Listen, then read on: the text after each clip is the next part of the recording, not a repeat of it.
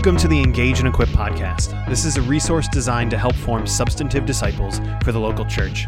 We recently put on a conference at High Point Church called Sexuality Everywhere. We were looking at the question, how can we glorify Jesus as sexual beings? In this breakout from the conference, you're going to hear from Pastor Mike Beresford and his wife Estelle as they talk about the dynamics of married sexuality. Thanks for listening. Let's pray. Father, thank you for the opportunity to have a conversation about something that is wonderful and scares us to death, sex. And yet you said it was good, you created it without shame, and said enjoy, and in your context, it's what we can do. And yet we're not perfect, so we mess it up. So help us just unravel a few things and hopefully take something away that lessens anxiety, gives us something to share with a friend who's troubled, or whatever the case may be. May you be honored in it, and may we be more holy in our sexual beings and appetite and how we handle that for your glory. In your name, amen. I guess I can introduce. Amen. This is my lovely bride of 41 years, Estelle. 41 and a half. I always say, she's a brave woman.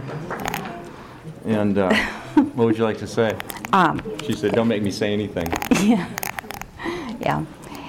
Well, we're glad you're here because I want you all to know that God is right in the middle of your relationship, wanting to help you and guide you along the way. And this is my husband, Mike. I call him Michael most of the time. 41 and a half. And don't start making any additions there, please. So, she was 13 we got married. Yeah, I'm sure. So, at least. Yeah. And we've had a lot of different roles in our life. One of the things that has burned upon our hearts for decades, so has been marriage and the family, but especially marriage. And as God is God, He doesn't give you something to talk about unless He gives you an example in your own life, and you have to walk it out. And God is faithful.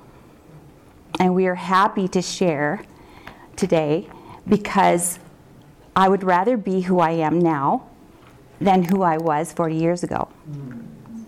I would rather know what I know now than what I knew 40 years ago. And when I look back on our life, yep, there's ups and downs. There's challenges. There's things that the world says, no, this is the way you should take care of that. God has another plan. And when you look back on your marriage, you can see His handprints all over your life. That's a very wonderful thing. And when God says that He makes everything new in our lives, He makes us new creatures. It's not a patch job that will crack off and take more with it. Nope. He makes us totally new. He says, I will make you a new creature, and He does. So I wanted you to know that up front. And since we live in a fallen world, there's not a one of us in this room that will have a perfect sex life. But just like God gives you tools to grow in your faith every day, He also wants to grow your marriage relationship and especially your sex life with each other. And He will provide. One of the things that we've experienced is along the way, I've had about over 31, 32 years of pain that was significant to the point where during a period she went back to school to get a business degree because we didn't know if I would live or not. That's impacted us. Estelle's gone through a breast cancer scare, and that impacts. Went through a double mastectomy and rebuild, that impacts.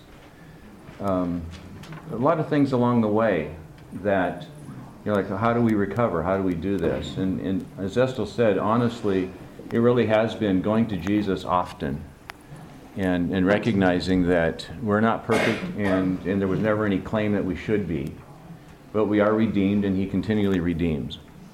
When I started putting the material together, I was confident of one thing, and that's that this is crazy to try to talk about, because every one of you come into this room with a different set of dynamics that has created your opinion and in your viewpoint about sex and who you are as a sexual being, your sexual identity.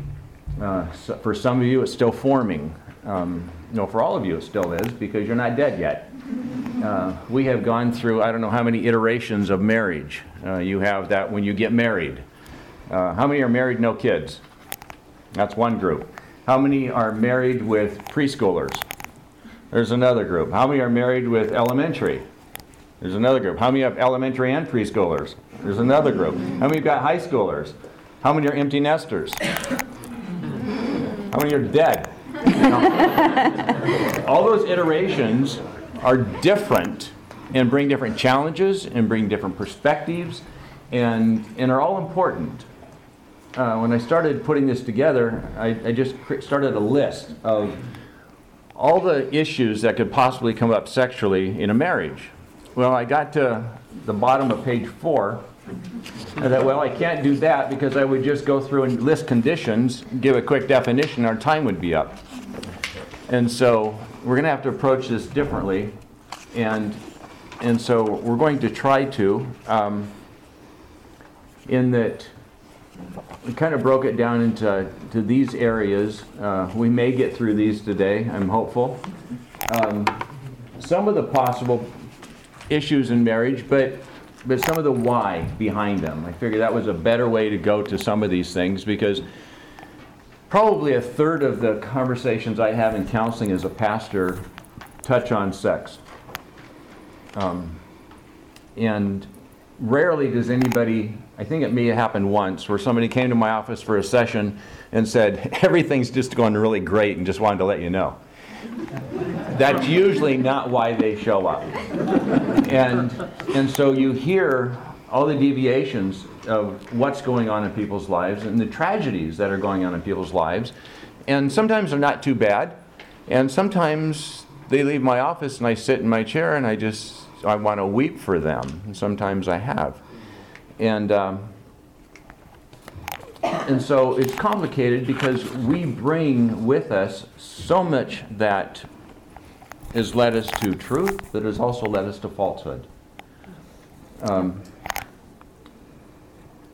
It doesn't matter what marriage class you go to, communication's always got to be talked about, because that's what we have to fix things. And it is how we approach things, how we're open to talking about things. So we're going to talk a little bit about that. We're going to talk a bit about when feelings wane, struggle, and then we're going to have a Q&A. I thought I would do the 3x5 card, and I did, and I just read through them real quick.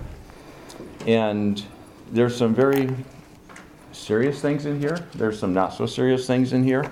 But I do want to touch on a few of them. And so we may alter how we go through this a little bit, but that's okay. Why are there problems? Because we're not perfect. There's nothing wrong with God's plan. I've had many, many couples come in, or men or women, and say, what's wrong with God? That He did this to me. He didn't do that to you. How we approach it and what we come to it is why we run into these things. There's 5 books I want to just run by you very quickly, 2 of them especially. And I should have put them in the notes, and I didn't. This book is called Hooked, and it's all about the neuroscience of what happens when you are intimate, and the chemicals that are released that cause bonding, that cause attraction, that cause a variety of those things. My favorite book to use in anybody that works with me in premarital has to buy this book. It's called The Gift of Sex by Penner and Penner. It's a great book just to have, put in your nightstand. good theology, good practice, great exercises, good troubleshooting.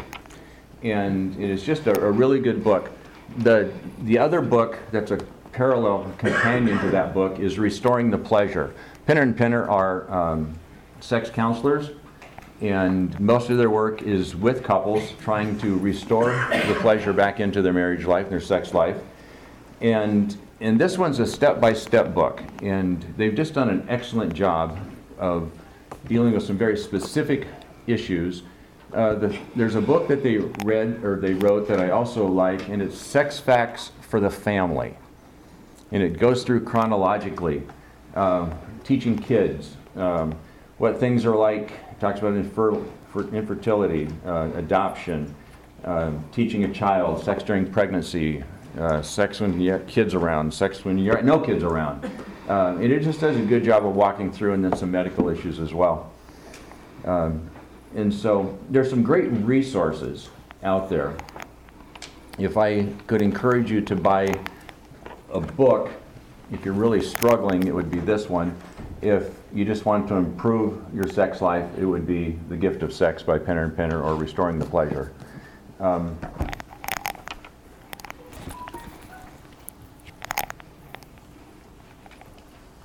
One of the things that we just do as people is we blame others.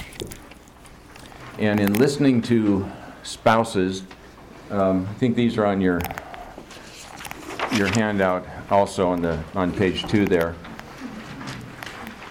These are very common things that are said about a spouse. And it often points to something that's a need or desire in the person that's, issuing the complaint about the other one. But there's also a lot of truth. I had a buddy who is a friend, played for the Seahawks, when the Seahawks, back when Largent was there, and Zorn, and those guys back in the early days, and he had a beautiful wife, but he was addicted to football, as you would think a professional football player would be. And one Sunday during a game, he had retired. It was next year, he's watching the game, and she comes out in a negligee and stands in front of the TV and says, "Play me or trade me." And got his attention because she wasn't in the marriage for football. She was in the marriage for intimacy and companionship and friendship and love and all the reasons that you get married. And we get myopic sometimes in how we approach things, and we forget that why we got married and what God was doing with this thing called marriage and intimacy. Some of the things that get us in trouble is just lack of knowledge. How many of you had the sex talk when you were a kid? 5? 6? 7? So where did you learn it? On the streets. How many of you had great professors on the streets? Nobody. And we pick things up. We pick it up through, I was talking to a dad today, 4th grader. "Hey, look at this." Well, what was that? It was a naked lady. Comes home, goes to the internet. More naked ladies. Scared him to death, goes and talks to dad. Lucky kid. A lot of times doesn't go talk to dad. Takes him down a pathway that's going to destroy some things. I remember being 5 years old in the closet with my cousin Mary. We were naked and not ashamed. And checking each other out. This was new. And my mom catches us. Fortunately, I had a wise mom. Mary's mom wasn't so wise. I was told, "Oh, that's natural, but that's something that God gave us that's unique and special." And we wear clothes and we save those parts of our bodies for later. And that was the end of my conversation. Sex wasn't shamed. My body wasn't shamed. Mary's mom was a little different story. And in high school, Mary had several babies, very promiscuous, and she always hated herself. And I often wondered, later as an adult, how much of that stemmed from us being in the closet naked. Wondering if 5-year-olds What's that? But there was a shame element that a 5-year-old felt. And I remember listening to her cry. I wasn't crying. I had no reason to cry. But she was, and I didn't get to play with her the rest of the afternoon. And that marked me as a little boy growing up. And I remember it very vividly as a man 57 years later. I'm 62 now. 3? And so our knowledge and what was attached to that knowledge along the way brings us to our current bedrooms, how we handle things. That produces in us some things that we're not aware of. For Mary, it probably brought guilt. A couple years ago, I had a conversation with a young woman in this church who came in, and she's late 20s. She says, I hate sex. Married? And I said, I'm so sorry. What happened? She says, I don't know. Been married for 5 or 6 years. And I said, do you want to talk about it? She goes, yeah, because I wish I didn't hate sex. I said, okay. So we began to talk every once in a while, and it came down to that she willingly participated with her fiancé in everything leading up to intercourse, but she felt used, even though she had willingly participated. And now she felt guilty. And it took conversations and extensions of I'm sorry and forgive me and extensions of forgiveness. And 9 months later, they were pregnant. Something changed. And what we assign to what we know brings us to places that we don't intend going to, but be guilt, it can be anger, a wrong view of self. If you were told sex is bad, you're evil, a very Puritan expression of, quote, Christian sex, then probably wasn't enjoyable, because it was just something to be endured to have children. Or maybe next step up, something to be endured until he's done. But I walk away empty. Wanting, but empty. Then we've got pornography, which has created incredible sexual anxiety. I've been frightened by the number of young brides or young fiancés ready to get married, not knowing if they can perform like they've seen or maybe expected to. We don't get to see the editing sessions of pornography. We don't get to see a 15-minute clip that took 4 hours to shoot, where there was another young, probably young girl, forced to keep that man erect or keep bringing him back to erection so that he can finish the scene. We don't see those, but that's the image, or in the movie, that we have now that I have to perform to. And I'm not a world-class gymnast. I don't even know how to get to that position. And then there's a little bit of weight, and I can't get to that position. And all of these things come cascading in on us, and they form our expectations, and they form our trials around sex. And it's very, very difficult. Block erotic feelings. I shouldn't be feeling that. Why? Because of past knowledge says I should feel this. Well, you shouldn't touch me there. Oh, but that feels good. So I block that. I'm mad at him. I don't want to feel good. And it becomes very confusing very quickly. Unfortunately, there's the past traumatic experiences. There's the assaults. There's the rapes. There's just the unwanted touching. There's the unwanted attempts at touching. There's the failure to say no, and then the shame of enjoying what you wanted to say no to. And then you get to marriage. What do you do with it now that somebody said it's okay? Last year, talking to, Navigators went through a series, oh goodness, it's been about 20 years ago, a time when singleness was everything. And it left a lot of young people very confused because they wanted to get married. Last year, talking to some people out of Cru. Cru has done a wonderful job of really talking about absence and saving yourself for marriage and everything. And all of a sudden, it was the wedding night, and this is... Didn't know what to is do. it okay? Yeah. Can I do this now?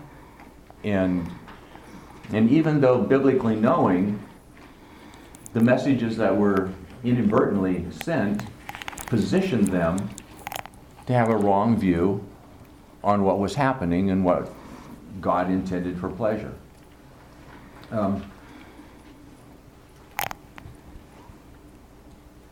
A lot of guys, especially, general statement, think that sex is a means to intimacy, which is a means to ending of an argument.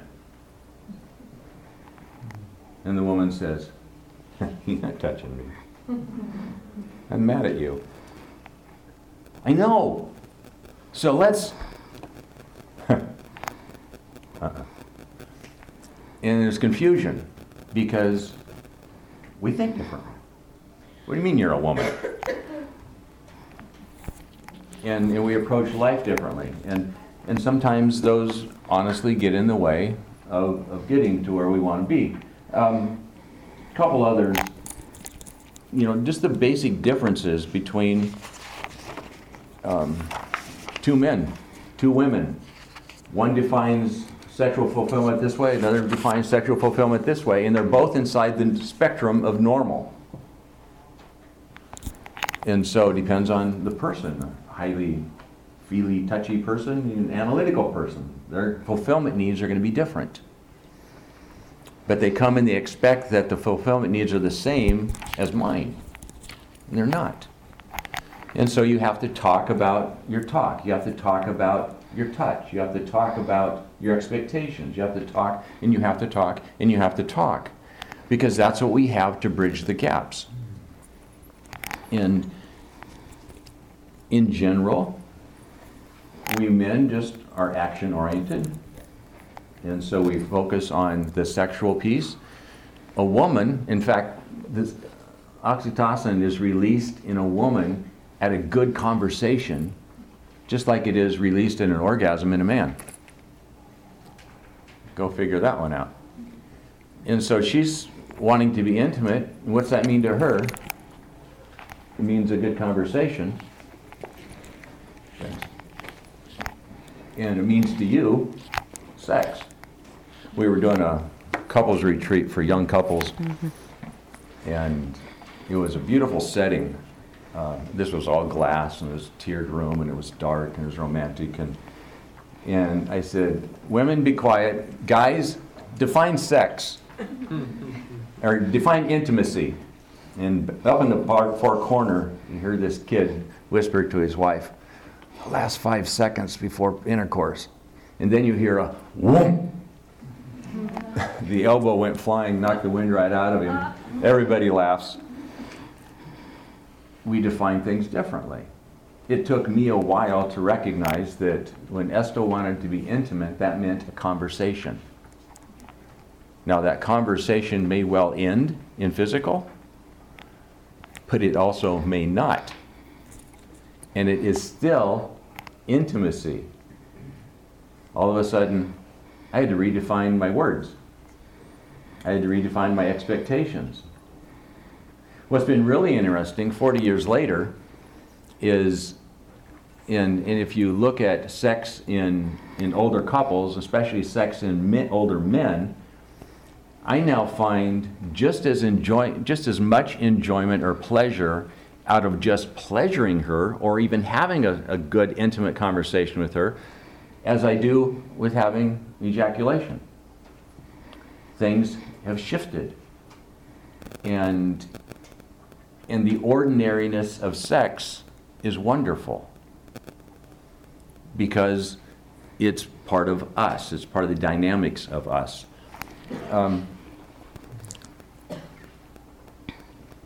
Energy differences. Those of you that raise your hand that have preschoolers, elementary kids, 4 shuttle routines during the week, and your woman's doing a lot of them, you're exhausted when you get to bed.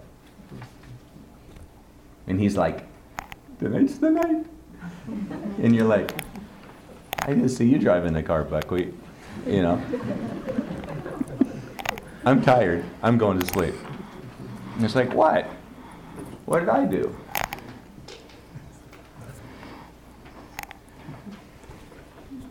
Fulfillment differences.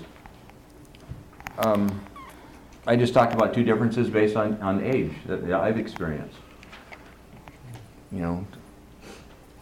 Enjoyed sex here, but it's a different experience for me. It's different things are fulfilling for me now than they were then. And we've had to shift with that. We've had to say, okay, during that time, gosh, all you had time for was a quickie. Well, there's not a lot of intimacy in a quickie. It's fun, but, and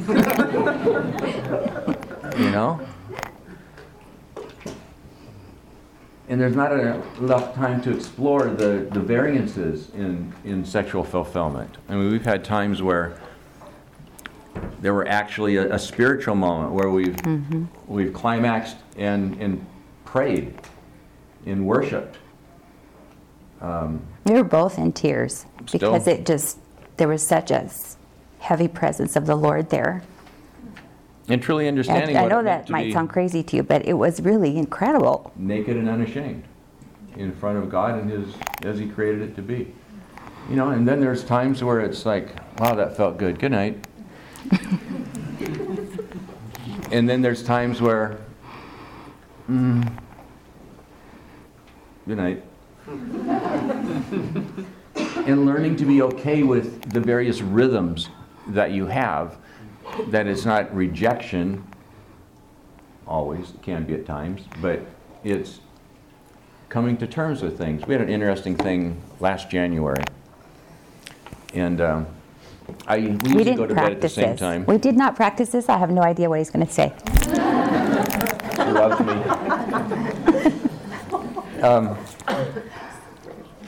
We go to bed at the same times, but it takes her longer to get ready to bed than it does me. Any guys have that phenomenon in your home? Yeah. And usually by the time she's ready to come to bed, I'm ready to go to sleep. And I can stay there and try to stay awake, but sometimes it works and sometimes it doesn't. So I usually read. Well, we both have iPads, and most of our books are on our iPads. And so I noticed that she would come to bed and I would be reading. She would pick up her iPad and she would start reading. And pretty soon I noticed that the frequency of our just ordinary sex life was minimizing down to once a week, once every 2 weeks. And I'm like, okay, there's a phenomenon here that I'm going to change because I don't like this. And I said one night, I said, time out, we got to make a new rule. And that's kind of a joke. We don't have very many rules, but I said, when you come to bed, mandatory 10-minute FaceTime. Let's try it for a month and let's see what happens. I'll put my iPad down, you don't pick yours up. We get into bed, we're side to side, face to face. And talk, kiss, happens, great, doesn't, go ahead and read. Sometimes I don't even open my iPad. And within a week, frequency had gone back up, conversation had gone back up, feeling of coupleness had gone back up. We hadn't done anything wrong, we just got out of sync with each other based on a convenience. iPad. And so we have done that now since last January, since January 2nd. A year ago. ago. Her birthday. A year ago. Yeah. Yeah. And it's been great. And in this last year, we've really enjoyed each other. And it's really been good. But there was an awareness that, there's something wrong here, or maybe not wrong, but off kilter, and we just talked about it. How do you feel that, we're not having sex as often as we used to? Oh, I guess we're not, are we? And it was so subtle, there was not even awareness that frequency had changed. Well, with frequency changes, there was communication changes. They weren't as often. They weren't about certain topics. And so you have to look at yourself and you have to do some evaluation of yourself and say, okay, is this what we want? And then be willing to talk about it. And we'll talk about that in just a minute. Male, female. Oops. She talks different than I do. She listens different than I do. Better. She wants to talk about different things than I do. When she's listened to, she physically opens up her body to me. But if I don't listen to her first, she stays closed. And I would venture to guess that most women in this room are somewhere in that realm. And it took me a while to learn to listen. It took me a while to learn non-penetrative touch. And then it was okay just to kiss, just to touch. It didn't always have to end in intercourse. And the more that it didn't have to end in intercourse, surprisingly, it did. And it's like, how's that happen? Because I, as a man, brought her as a female into the equation.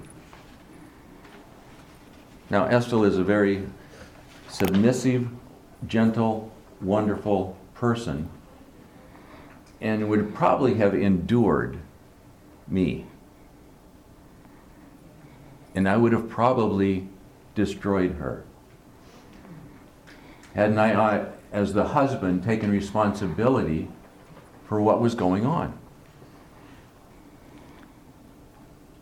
And I had to ask her, are you fulfilled? Do you enjoy? Guys, you want to have a really good conversation? Ask your wife if there's one thing that she would like you to change. Because she'll tell you. And then you have to listen and do it. And to have those conversations every once in a while. It's risky until you realize, no, this person loves me, and they also want to enjoy. They also want to honor God. They also are in this for the long haul, and it's safe. Now, for them to be safe, you have to be safe.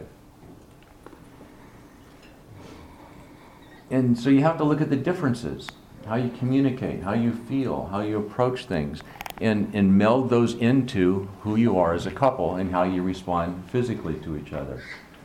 Time, lack of time. You know, if you've got kids, put a lock on your bedroom door and use it.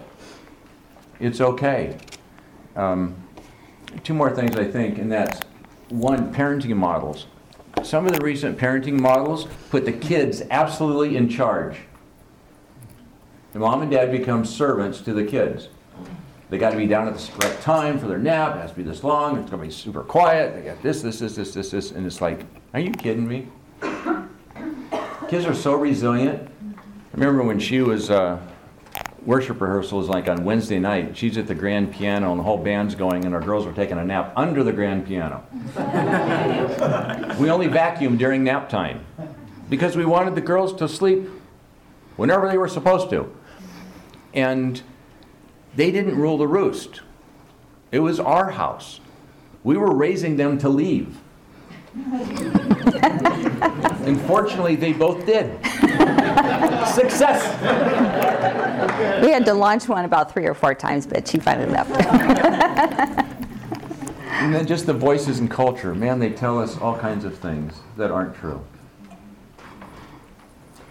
And so, Let's move it along. Yeah. what do we do about it? I just want to hit these 5, and then I'm going to shift gears, and we're going to go to the cards. Not all of you, but most of you were probably Christians when you got married. And one thing you've already heard in the conference is that you take it to Jesus, and you take it to Jesus often. You trust the God of your covenant. He created you, and He desires good for you. There's nothing in your life that He doesn't want to make better. And that includes your sex life. It includes your talk life. It includes everything that you could possibly bring up. He wants to redeem. We are, at our best, broken. We easily objectify others for pleasure. And that's not gospel. Now, how does the gospel touch sex? Well, it's giving. It's grace. It's freeing. It's forgiveness. There's forgiveness. There's a lot of things that God extends to us that we extend to each other that brings about freedom of expression and freedom of enjoyment and pleasure as we revel in the goodness that He created sex to be. But it has to be on both sides of the coin, both sides of the bed. I have to know that if I'm struggling, she's safe for me to come to. So you have to be safe, gals. And a big part of that is watching your tongue. He won't love you if you're telling everybody in the world what a bad husband you have and how awful he is, because then you believe it and you treat him that way. The end of Ephesians 5 says that wife, respect your husband. It doesn't say the same for a man. For a man, it says love your wife. It's not what the Greek says, but I define love there as security, love, or security, trust, and affection. I found if a woman doesn't have those 3 things, ain't going to happen. Same again. Security, trust, and affection. Mm-hmm. Not necessarily in those order, but Estelle has to feel secure that I love her, that she's the only one I love, that everything I have is hers, that I will protect her. She can trust my words. I'm not going to manipulate her. And she has to know I want her. She has to know that there's affection, that there's gentleness. I'm willing 41 years later to discover her. Enjoy her. Put her first. A young couple, before they got married, we're talking about sex a couple weeks before their wedding, and he says, how long does it take a woman to come to an orgasm? I said that stats say 18 to 20 minutes. It gets really quiet, and he says, guys are a lot quicker than that. I said, yeah, for a guy it's about 3 minutes. He goes, what do you do with the 17 minutes? He said, you enjoy her. It's called foreplay. But completely, innocent, naive, but good question. Yeah. I think we should touch briefly on this. I have something to say. I'm going to come back to these, I think, in general, because I think these are going to hit that. All right.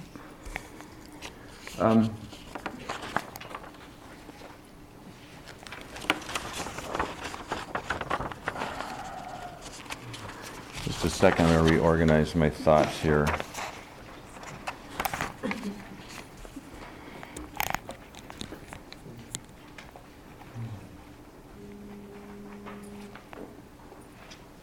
When it comes to communication, I want to run through these. We've got about 28 minutes.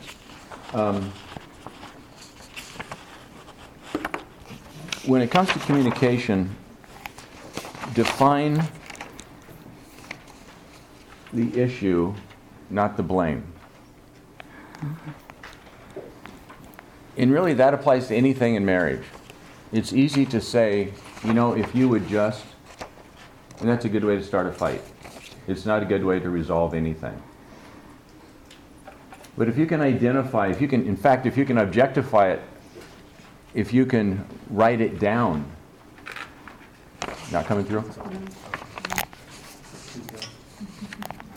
Here, let me give you mine. If you can identify something to the point where you can write it down, then you can deal with it. If you just leave it in your head, you're going to keep nuancing it, and you're going to keep changing it. And it's hard for the other person then to figure out, what are we actually talking about here? Anybody ever get in the middle of a fight and realize you have no idea what you're fighting about? Yeah. And it's like, shoot, we missed it somewhere. So, define the issue. Second, deal with the issue as a couple, especially in the arena of sex. This isn't your deal. When you get this fixed, you can come back and we can try it again. This is something that is for you as a couple to walk through. It may be, the mechanics may be on one side or the other. The thinking through of identity or whatever may be on one side or the other, but you do it together because the emotional support is necessary. 3, take responsibility for your own stuff. If you're in a season of time where you're struggling, example, when I'm on a certain pain medicine, I can't have an orgasm. I can have an erection, but I can't have an orgasm. And until we figure that out, she thought she was doing something wrong. It wasn't that at all. I had to find out, okay, does this pain med do something to you? Well, it did. Oh, good. Relief on both sides. But I had to come to terms with, okay, so during that season, I've got to be on this pain med. Let me just pleasure you because I enjoy you. Is that okay? Well, I don't want to be the only one. Yeah, but I'm not going to anyway, so let's just enjoy you. And it was okay. But we had to talk it through, work it through, figure out what was going on. I had to be responsible for it, and it ended up to be an okay season of life sexually. Express clearly without accusation. Likely it's not somebody's fault. It's an issue that we need to come together in prayer, and in conversation, and in grace, and embrace it together without fault finding, without accusation. And then openness, this is the other side of that. Openness is critical without taking offense. We live in a culture where everybody loves to be offended. Not in the bedroom. Where you were talking about God praying about it, I remember there was a time where I just had this one thing that I just couldn't seem to conquer myself. It was something that I believed or something that just kept coming out in my responses. I couldn't put my finger on it. It was so frustrating for us. And so we began to pray about it, and the Lord revealed to me that when I was young, this was said to me repeatedly, and I believed it. And so it came out, and then we talked about it, and we prayed about it. We asked for God to heal that part of my heart and my mind, and He's been faithful to do that. But it was something I didn't even know. I mean, I didn't know what I didn't know. And so I couldn't fix it. And oftentimes that's the case. You might not even realize what you're doing, what you're up against. But God can help you and guide you through that. It says that He is a very present help in time of need. And it's okay to ask for help in your sexual life. I'm going to do what a speaker should never do, and that's go off topic, or not off topic, but off notes. When I read these cards, there's about 3 themes that come up. And the most often one is desire of intimacy. The second is orgasm. And the third is desire. So I'm going to put on my pastor hat, who's a lover, and just talk to you for a minute. Father, I just ask that you would guide thoughts. Because disappointment in these areas are not your intention. And so would you bring your thoughts to my mind and let us hear from you for a moment. For your glory, amen. Don't forget to share that statistic that as they get older, you need to keep touching because it keeps. Intimacy, we've touched on it a little bit because it always has to be talked about when you talk about sex, because it's so well defined as that, as a portion of sex for the female. But it's the oneness that the Bible talks about. It's not a certain feeling that only a woman has. It's the sameness that a couple has. It's the oneness that draws you together. And so, in a marriage, there's, Paul says you have a responsibility to each other. And he's talking on a sexual framework, but he also talks about in a variety of places that he talks of that fulfillment to each other. And when there's this desire for this oneness, this vulnerability that's safe from, usually, stereotyping, I know, I'm sorry guys, but it's usually desired more by the wife than the guy. We still have a responsibility to answer that for them. As it turns out, we have more than a responsibility. We have an opportunity to lead in a very spiritual way and fulfill a being known need, desire that they have. And we all have that. There's an interesting correlation that I found over the years of pastoral counseling, in that women who don't feel, or who feel a lack of intimacy, also would state that their husbands show a lack of leadership spiritually. And many guys that I talk to say, I need help in being a spiritual leader. And, okay, what does that look like? And often I'll go to, how does your wife feel about your conversation, especially around intimacy? Are you willing to go there? Are you willing to lead there? Are you willing to step into that arena? Because that's something that she desires. And it's like, what are you talking about?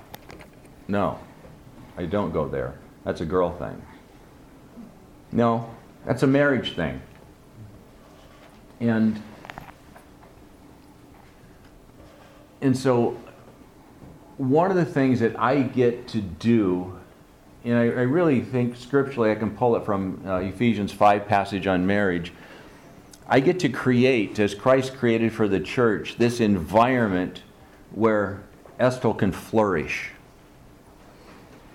as Christ did for the church. Christ didn't just have the church flourish in a few specific areas. It was flourishing in totality. And I want Estill to flourish as a woman. I want her to enjoy every God-given thing that God has given to her to the highest point that she can enjoy it. She can become. That's my responsibility as a husband, is to lead her and create the environment where that can happen. Which means I'm going to set up her success. And I'm going to protect that success and that try to succeed. I'm going to encourage her. I'm going to participate with her. I'm going to applaud her. Because I adore this woman. And I want her to be at her max, because I'm going to stand in front of her spiritual father one day, and I don't want him mad at me. I want him to say, "Good job, Mike. You treated her well." I don't want him to say, "Squash, next." Because she's a child of the King. I want her to flourish.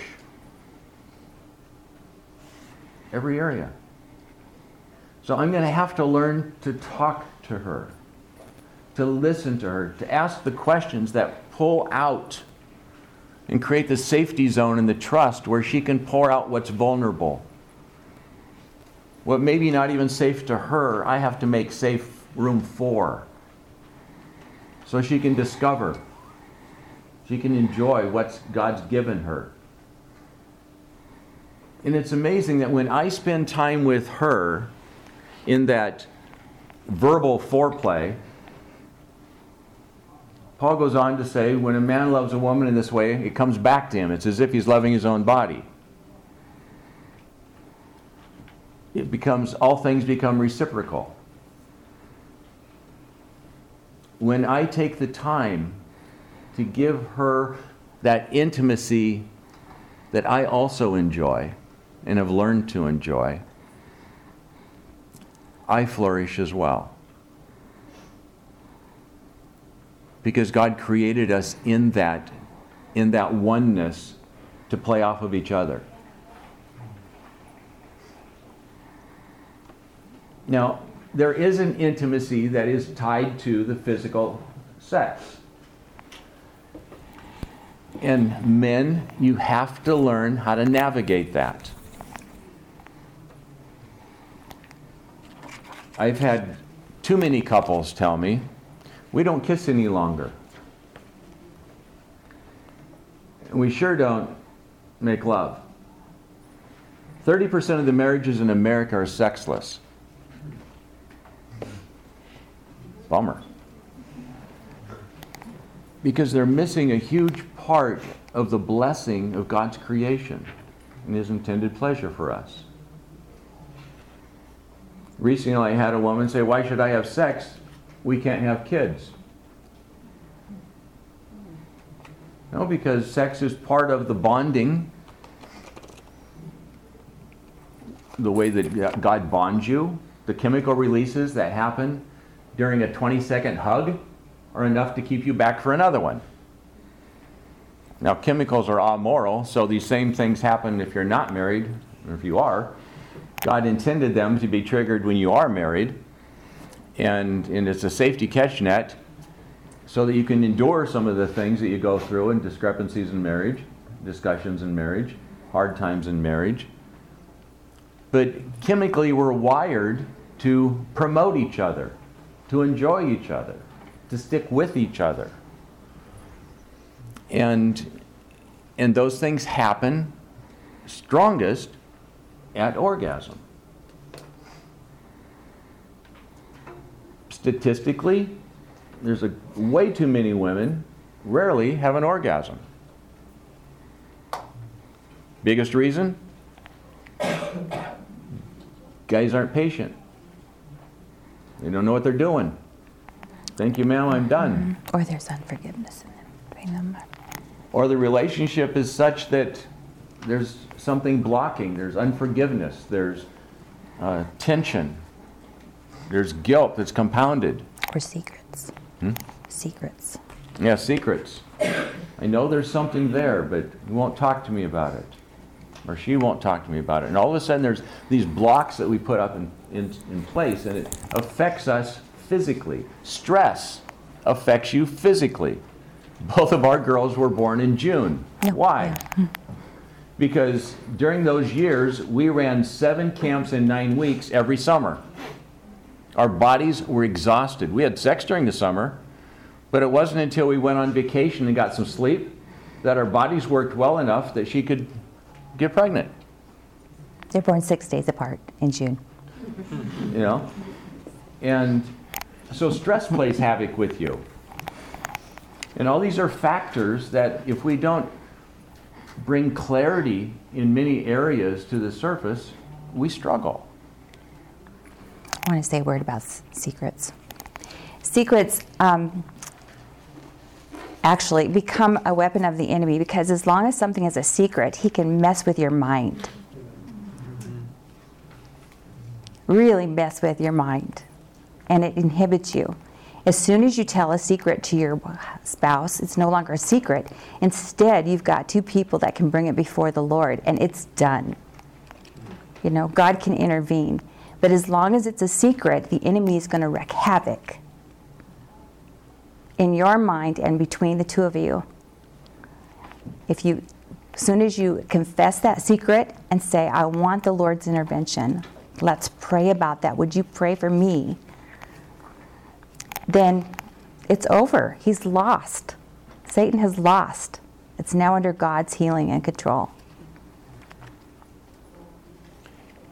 When intimacy is touched to the physical or attached to the physical, there's some things you can do. You can practice some, I mentioned before, non-penetrative position exercises. A simple one is get naked. She lays back against your chest, and the man simply talks and touches and stays away from the vagina, stays away from the clit. Just learn to enjoy simple touch. Find the other erotic zones. Kiss behind her ears and her neck, rub her head, touch her hair. How lightly can you touch her without tickling her? And then reverse. And allow there to be a reawakening of touch, a reawakening of pleasure. There's a lot of exercises like that both these books have a number of pages of exercises. And all of a sudden, there's desire grows again. Because it's not that you lose your desire, you just lose your fulfillment. The expectation changes. It's like you go to church. You know church is a good thing, but you don't talk to anybody. You don't go to any other extra things. You don't go to a small group. And 3 months later, you're like, you know what? That's really not a very friendly church. You didn't give anybody a chance to be friendly back to you because you snuck in late and left early, and then you condemned them. Well, it was a good thing, but you didn't participate in what made it fulfilling. And intimacy can be like that. We can say we've lost that loving feeling. Great song. But we have to extend ourselves into it. You know, it's like the difference between sex and great sex is extending yourself vulnerably into it. It's actually choosing to enjoy it. And so you may have to say, no, I don't want to have sex. I want you to hold me. I just want to touch you. Let's put candles out in the living room and sit on the couch and kiss. Let's just enjoy each other. Let's talk while we kiss. And pretty soon you realize that you're naked, and I thought we were just kissing. Because Nick said somewhere, one thing leads to another. It's supposed to. In marriage, you begin little, but it's supposed to end over here. But not always. It doesn't have to end there. There has to be this willingness to give to each other. Real quick, a couple comments. Are we done at 2? Somebody look on their schedule. Yeah, I think it's 2. About 8 minutes. Orgasms. There's a myth, while it's enjoyable, you don't have to have an orgasm at the same time for it to be perfect. An orgasm can be equally strong, equally pleasurable for male and female if they happen at different times. They don't have to happen simultaneously. If they do, it's a lot of fun. But if they don't, it's a lot of fun. And it takes time. Making love is an art form. Mm-hmm.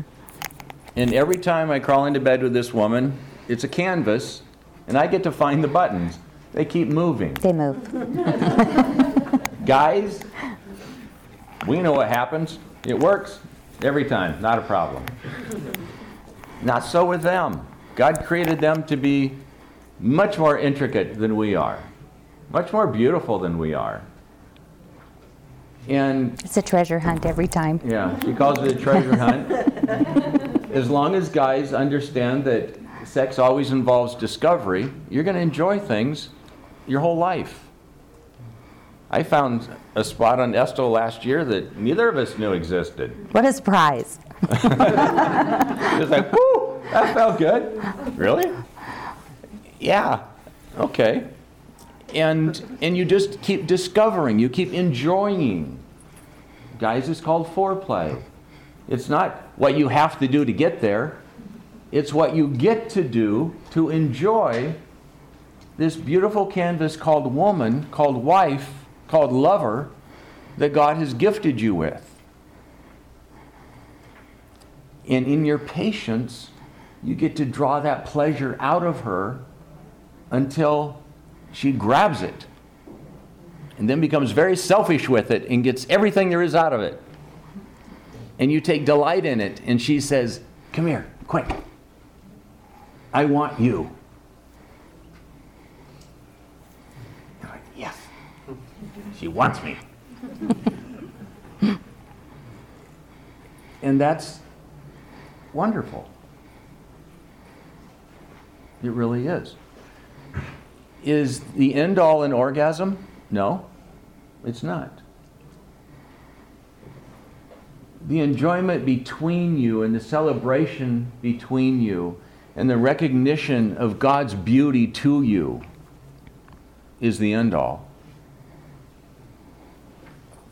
And God has given you certain steps that if everything were perfect, there's no difference in orgasms. You can time them almost. But because we bring so much baggage and individual stuff to the bed, we're all different. And it happens differently. But we get to unlock that. We get to patiently, lovingly enjoy and discover and give that gift one to another. And it's good. And God said it was good. And it's to be enjoyed. And it can be enjoyed as long as you have breath. There were 3, and I can't remember what the third one was. I thought of something I would like to say. Go ahead. Okay.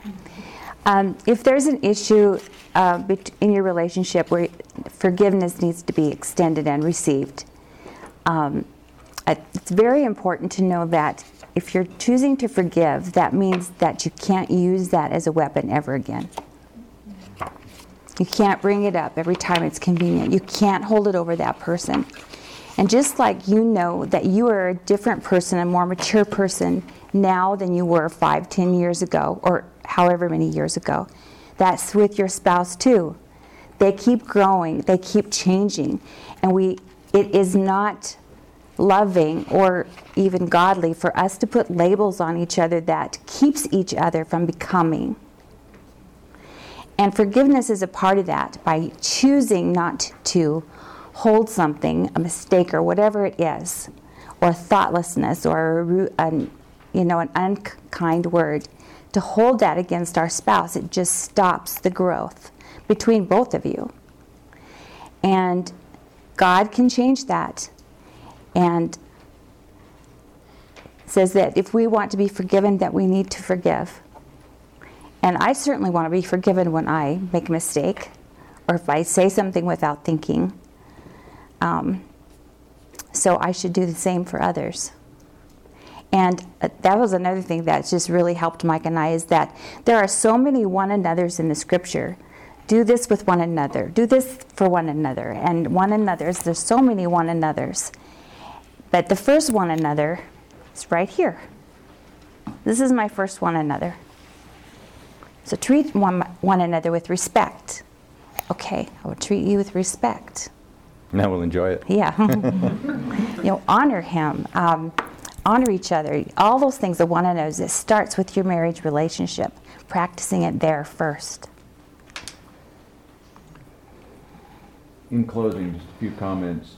Leave anger, shame, guilt, and the need for control out of the bedroom. Come together as one and enjoy each other as one. If she's feeling amorous, nothing wrong with taking the lead. In fact, most of us guys enjoy that time to time. But step into your experience together freely. Identify problems and get help early. Don't wait. If you've got an issue in your love life, in your marriage, I don't know how many times I've thought in the back of my head, they come in and they say, if you can't help us, we're going to get a divorce. I'm like, why didn't you come talk to me 6 months ago? We would have had something to work with. You've walked so far down the road that you've set up so many barriers and you've already made decisions that this isn't going to work. And it's the last stop. Accept mutual responsibility to keep your sex life the best it can be. Invest time and energy into it. There's nothing wrong with putting couple time on your schedule. Now, when you get there, you don't have to have sex, but at least you have a block of time that says us. I'd been pastoring about 2 years and been married about 2 years. And Eve, my admin, comes in and she says, I just got the strangest phone call from Estelle. Like, really? She wants an appointment. Estelle? So, you're supposed to be home at 2 o'clock tomorrow. I said, what for? She said, sex.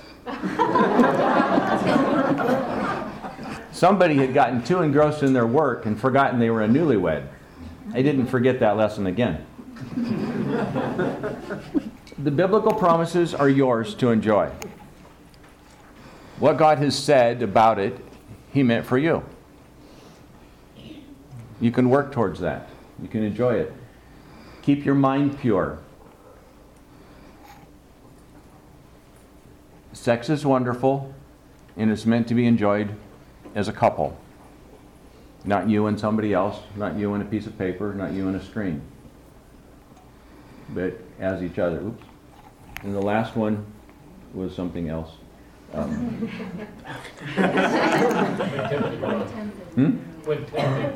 When tempted, run. Yeah, it says flee. Don't hang around to see how strong you are. Get out of there. Make your differences work for you. Mm-hmm. One may like touch, the other not so much. Okay, then touch the other one that enjoys it. Learn. I used to be so ticklish, she could hardly touch me. Mm-hmm. I'm not anymore, praise God. And we had to work at it. I mean, it was literally...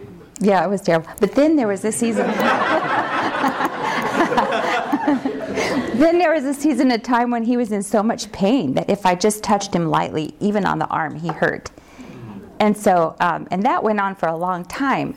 So then when that was over, all of a sudden he's ready to be touched, and I'm just like, I can't do that, you'll hurt, And it was just like, I didn't realize how much it had become part of my, don't do that, you'll hurt him. I wanted to snuggle and she was afraid. Yeah.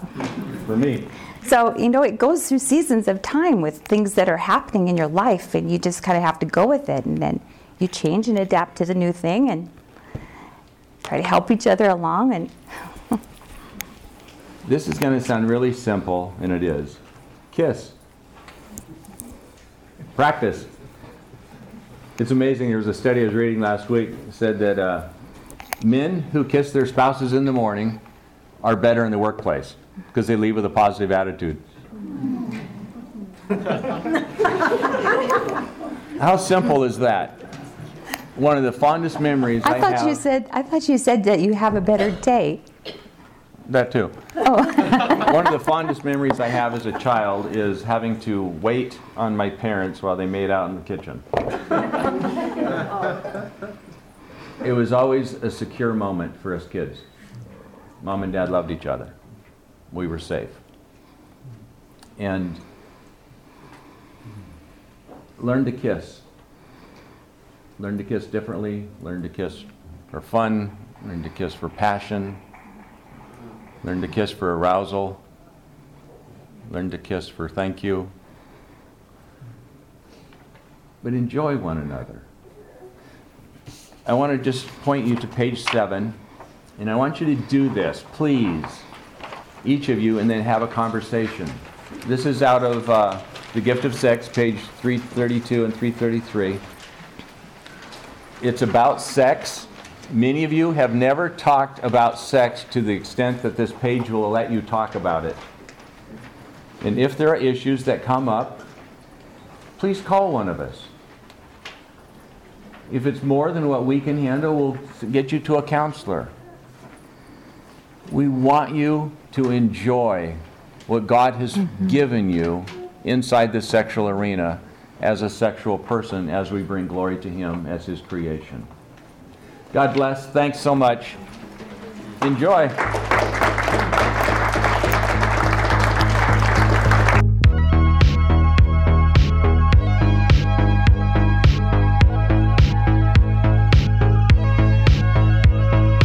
Thanks for listening to this episode of the Engage and Equip podcast. If you'd like to find more episodes, you can go online to highpointchurch.org/podcast. You can also find us online on Apple Podcasts, Google Podcasts, Overcast, and other apps like that.